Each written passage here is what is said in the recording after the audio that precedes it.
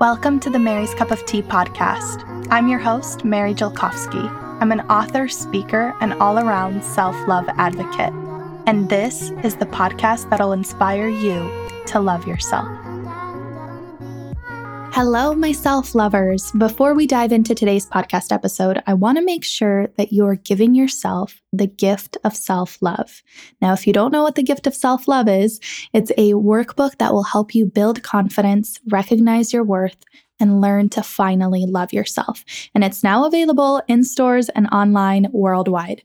Oh my goodness, I've been waiting to say that because I've been working on this book for years. I poured my heart and soul into it, compiling everything that I teach at my retreats and putting it into this heartfelt, relatable, and actionable workbook for you. The cool thing is, this book is a combination of me sharing my life story and everything that's helped me on this self-love journey, including body acceptance. And it's a workbook that you can actually write in. So every single thing that I share, you can put into practice right away. There are quizzes, journal prompts, self-reflection exercises, self-love challenges, all of which will help you with body image, confidence, self-worth, and self-love. I'm holding it right here. It's right in front of me, and it's absolutely gorgeous. Not to toot my own horn or anything, but we've nailed the design on this one. It makes such a wonderful gift, both for yourself and for your loved ones. Perhaps you have a friend that could really use this message and that, needs a little push, loving push in the right direction. And I think that this book is just a great gift. Hence, the gift of self-love. So if you haven't gotten it yet, you can get it today by going to maryscupoftee.com/book. I'm certain that the tools I share in this book will change your life as much as they've changed mine. So again, that's maryscupoftee.com/book, and give yourself the gift of self-love. Hello, my self-lovers. Welcome to another episode of the Mary's Cup of Tea podcast. Today, I want to share with you 3 fears surrounding weight gain, or as I like to call them, 3 myths about weight gain. I don't know about you, but gaining weight used to be my biggest fear. Like, if you would have asked me, Mary, what's your biggest fear? 5 years ago, I would have not said snakes or sharks or heights. I would have literally said getting fat. And in the past 5 years, obviously, you know my story of learning to accept my body and healing from an eating disorder and ultimately finding true and unconditional self-love. And through that, I gained weight, actually a significant chunk of weight and more weight than I ever thought I could accept 5 years ago. And when I was first starting this body image and self-love journey, I remember telling myself things like, oh, I'm okay with gaining weight as long as it's not too much. Once I go over X number, then that's too much. Then I'll have to start losing weight again. And as soon as the scale crept up past that arbitrary number that I set as my limit for gaining weight, I would just go into panic and I would feel so unworthy. I would feel like a failure. And I was stuck in this place of, I know that gaining weight is not the worst thing in the world. And I know that the lifestyle that I was living before with, dieting and over exercising and just restricting and depriving and hating my body, I knew that wasn't sustainable. And I knew that I would probably gain a little bit of weight when I stopped doing those things. But I was stuck for so long in that middle ground of, I know what I have to do, and I know that I am beautiful and worthy regardless, but I didn't actually feel it. Like it sounded good with the words when I would read them on somebody's social media page, or when I was working with a coach and she would tell me these things, or even when I talked to a counselor and they would tell me gaining weight is not the worst thing in the world. Like I logically knew that, but I couldn't feel it in my body. And I still had so much anxiety around gaining weight. And so today I actually wanted to read you a section directly from my book, The Gift of Self-Love, where I address 3 common fears around gaining weight. Keep in mind that this section is found in chapter 6 of The Gift of Self-Love. So it's a small part of an entire chapter focused on body image healing. There's actually 2 chapters focused on body image in The Gift of Self-Love. So this is just one small section from an entire chunk of the book, and I highly recommend that you get the whole book so that way you not only have the context, but you also have all those workbook exercises, because remember that this book is also a workbook. So not only are you going to be reading about all these self-love tools, you're actually going to be putting them into practice right away. So today I'm just going to read you like a small excerpt. We're going to talk about 3 big fears about gaining weight. And obviously, we're going to debunk them. And hopefully, you'll come out of this podcast episode feeling a lot more grounded in the fact that gaining weight is not the worst thing in the world. And for many people on our body image healing journeys and our self-acceptance and self-love journeys, gaining weight can actually be a very powerful and empowering thing. So let me start reading. If you've been on a restrictive diet before, one byproduct of intuitive eating may be some weight gain. It's normal for your weight to go up after you quit dieting. Since you've been depriving your body for so long, it's only natural for it to hold on to the calories and nutrients that you're finally giving it. Weight gain is actually one of the long-term effects of dieting, but nobody tells you that when they're selling you the diet. This is something that I talked about, by the way, in the episode right before this. It's titled Stop Trying to Lose Weight. And I talk about how the trap of dieting and constantly trying to lose weight is that your weight actually starts crawling up in the long run because your body is in survival mode. So gaining weight is often a natural and normal and necessary part of quitting dieting and the whole like healing your body, like not just mentally. I think a lot of people think this work is like mental and emotional, but it's actually physical healing. Like your body needs to learn to rebuild. It's finally getting fed nutrients. It needs to learn to trust you again. And that physical process usually does involve a little bit of weight gain. And I'm here to tell you that this is not a bad thing. I know it sounds scary. Trust me, I've been there. I'm not exaggerating when I tell you that my biggest fear used to be gaining weight. No, really, if you would have asked me what I was most scared of, I wouldn't say sharks or losing a family member. I'd say getting fat. It's not my fault that this was my biggest fear, and if it's one of your fears, it's not your fault either. This is a direct reflection of how people have been programmed by society. But like I always say, the pain was not your fault, but the healing is your responsibility. It's your responsibility because gaining weight in and of itself is not a bad thing, and it's often an important part of your self-love journey.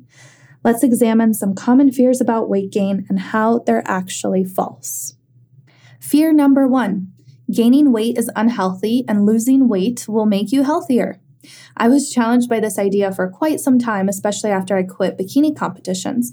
As I watched my body gain more weight in one summer than I did during all of puberty, I felt so heavy, lethargic, and depressed that I thought, there's no way that this is healthy for me. But did I feel unhealthy because of the extra weight, or because I let myself feel so stressed, anxious, and ashamed about the weight gain itself? Maybe gaining weight is your body's natural process of coming to a healthy weight range. I don't know your weight or health status, but what I do know based on scientific research is that restrictive dieting is not healthy. Experts in quote-unquote obesity, by the way, side note, I use the term obesity here because it's widely recognized, but I don't necessarily agree with this kind of terminology because it comes with a lot of dangerous stigma. So I put that little side note in the book. But for simplicity's sake, I use that word in quotes. Experts in obesity have concluded that dieters who manage to sustain their weight loss are the exception, not the rule, and dieters who gain back more weight than they lost may very well be the norm. This is actually a proven statistic. It's been proven so many times.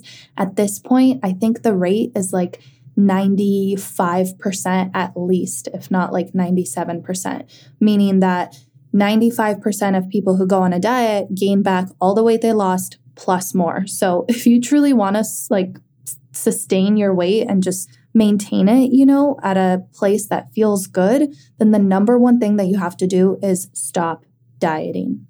Not only do most dieters gain back more weight than they lost, but there's evidence that this kind of weight cycling leads to increased cardiovascular disease, heart attack, stroke, and diabetes, and even suppressed immune function. Not to mention trying to achieve the quote-unquote perfect body often leads to a myriad of mental health battles, including poor body image, which can often lead to eating disorders, preoccupation with food, which can lead to anxiety, and low self-esteem, which can lead to depression. I don't know about you, but I've experienced all of those in my dark days of dieting, both physical consequences and mental health. To take this further, thin does not equate to healthy and fat does not equate to unhealthy. Think of a marketing image of a thin person eating a burger. Chances are people don't assume this person is unhealthy, even though this thin person could eat red meat every day, smoke, and drink alcohol and soda all the time. So the point is that even if a thin person does all these things that we consider unhealthy, nobody bats an eye. The physical body alone can't reveal someone's health, but you've been brainwashed to think that it can. Now picture the same image with a person with a larger body eating a burger. Chances are you'd see comments like, "She's promoting obesity," or "She needs to stop eating burgers and go on a diet." Meanwhile, this person could be infinitely healthier in body, mind, and spirit than the thin person. Something that I think about, I'm adding commentary as I'm reading. Something that I think about is Lizzo. Lizzo is literally the most fit person that I can think of because do you know, have you seen her do a show or a concert? She is on that stage for hours just doing all these dance moves and it's so taxing on the body and she has to rehearse for so many hours just to do this one show. And she does that constantly. Not to mention that I see her posting on Instagram, some of the things she eats and everything, but her body is just the way it is. I firmly believe that genetics, among other things, determine how your body looks. And for some of us, we're in bigger bodies and that's cool. And others, we're in smaller bodies and that's cool too. And they're all on a spectrum. So it's just really sad that fat people get judged so harshly when their thinner counterparts can be just as unhealthy. So the point is you physically cannot judge someone's health based on their size.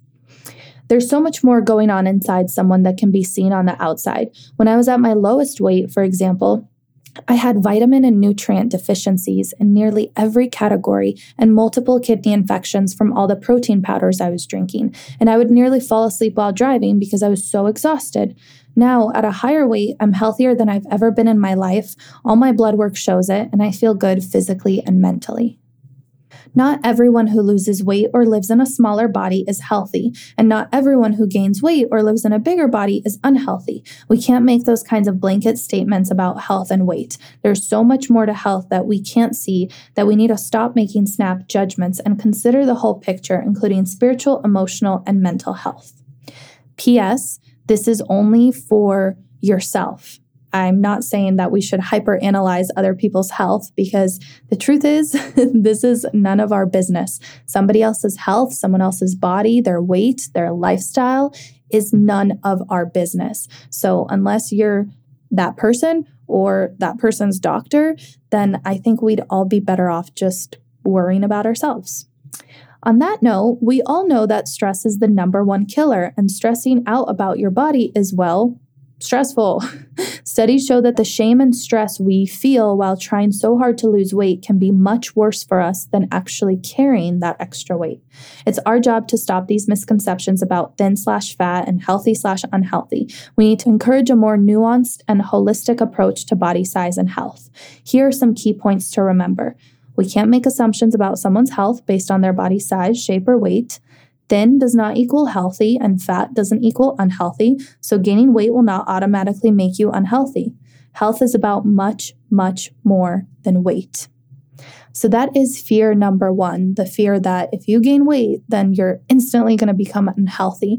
And that's not true. If anything, I would argue that living your life in constant stress and anxiety around food and constantly dieting, and if you're dieting, you're probably yo-yo dieting and dealing with an eating disorder, and then the rebound effect of binge eating, like all of that is so taxing on the body, and it's way more unhealthy than some weight gain or eating chocolate or candy or actually feeding your body properly.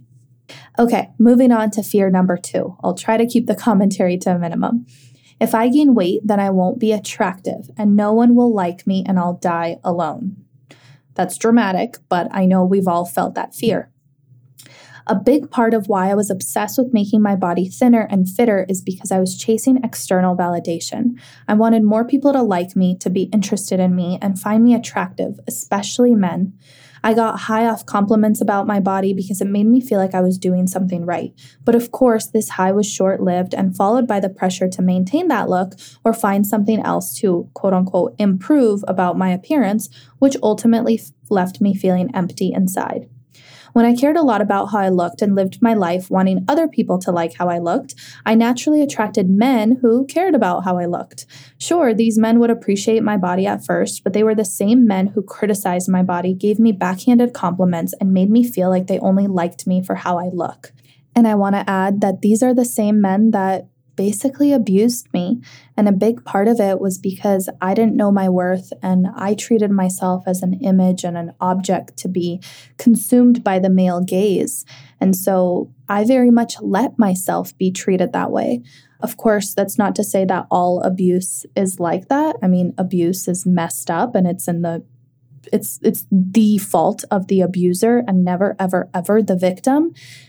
But I think there's something to be said about how we attract people that we think we deserve.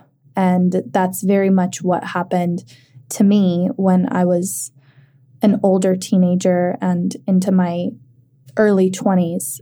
I just didn't value myself and I only saw myself as a body. So I let other people only treat me like I was just a body. Okay, continuing reading from the book. I remember one time a guy told me that I was, quote, cute, but a little too fluffy for his liking. After I gained some weight, another guy told me, quote, I'm so glad you're not skinny anymore. I don't like skinny girls, which was especially hurtful because we dated when I was, quote, skinny too.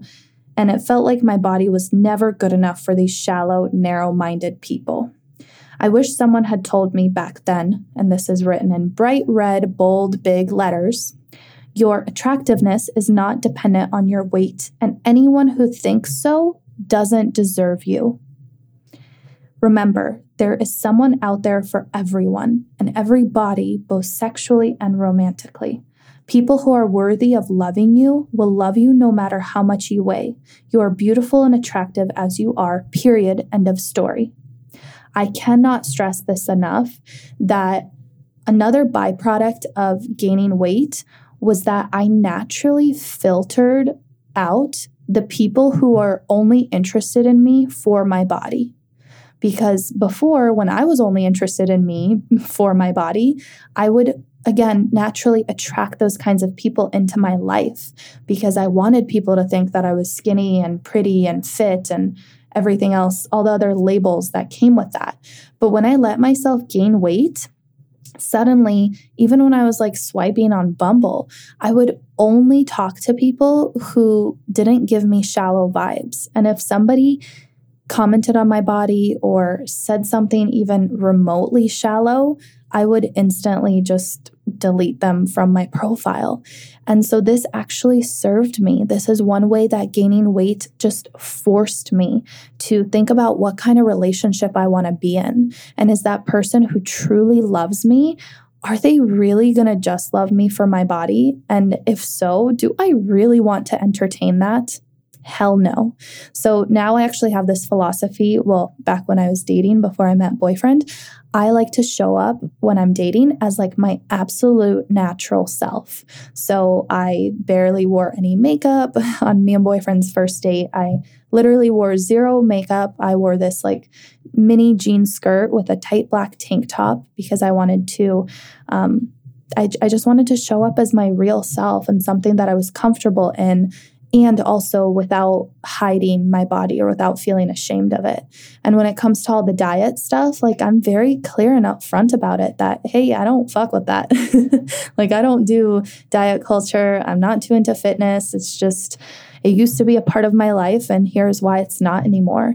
And luckily, boyfriend and I shared the same value, the same love for food and the same appreciation for being active, but it wasn't like the number one thing on each other's lists. Like we didn't go into the relationship only valuing each other for our bodies. So in that sense, gaining weight almost makes you approach things a lot differently than you might have when you were at a smaller size, just because you're at a different part in your journey, you think differently. Like more important things are more important to you, if that makes any sense at all.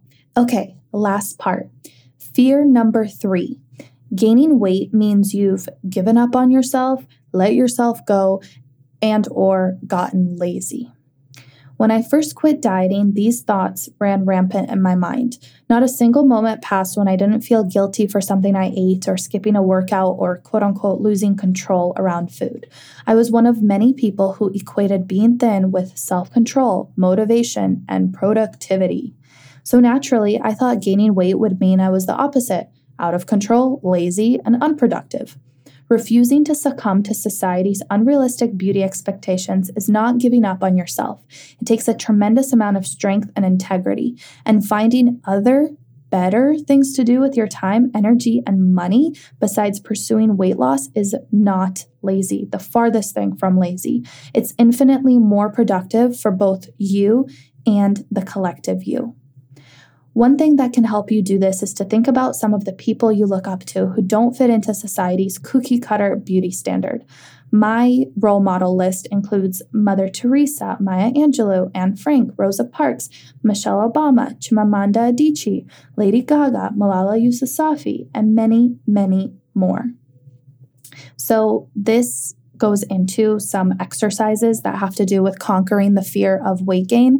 And there are pages in the book that you can journal in directly. So again, this book is all about, let me tell you my experience and some tools that will help you, and then let's put them into practice so that you're not subscribing to any more negative beliefs. So essentially, the book is all about just challenging what we believe to be true about beauty standards, about diet culture, about body image, about what our worth as a human entails, and overall, of course, about self-love. So I hope that the gift of self-love can guide you farther on this journey. I'm glad that I got to give you a little taste, especially if you haven't gotten the book yet, which is always available to you everywhere books are sold. You can find it on my website. All the links are there for you. It's Amazon, Target, Barnes & Noble, or wherever else you shop for books, including small indie bookstores. So I hope you can get your hands on The Gift of Self-Love. I hope you enjoyed this episode as well. And yeah, I'll talk to you next time. Mwah. One last thing before we farewell. If you've been enjoying the Mary's Cup of Tea podcast, we would greatly appreciate if you could leave a short review on iTunes/Apple Podcasts. Your feedback helps the show so much. I absolutely love hearing from you. And as somebody whose love language is words of affirmation, your words mean the world to me. Just go to the Apple Podcasts app and scroll all the way down until you see the review section. And from there, you can just tap the star thing and leave your own review. Thank you so much for supporting me and this greater message of self-love for all. Also, feel free to send this episode to a friend and spread the gift of self-love. And speaking of the gift of self-love, make sure you pick up my book, which is available in stores and online worldwide. Just head to maryscupoftea.com/book and you'll find all the links to give yourself the gift of self-love. I love you all so, so much, and I will talk to you next time. Mwah.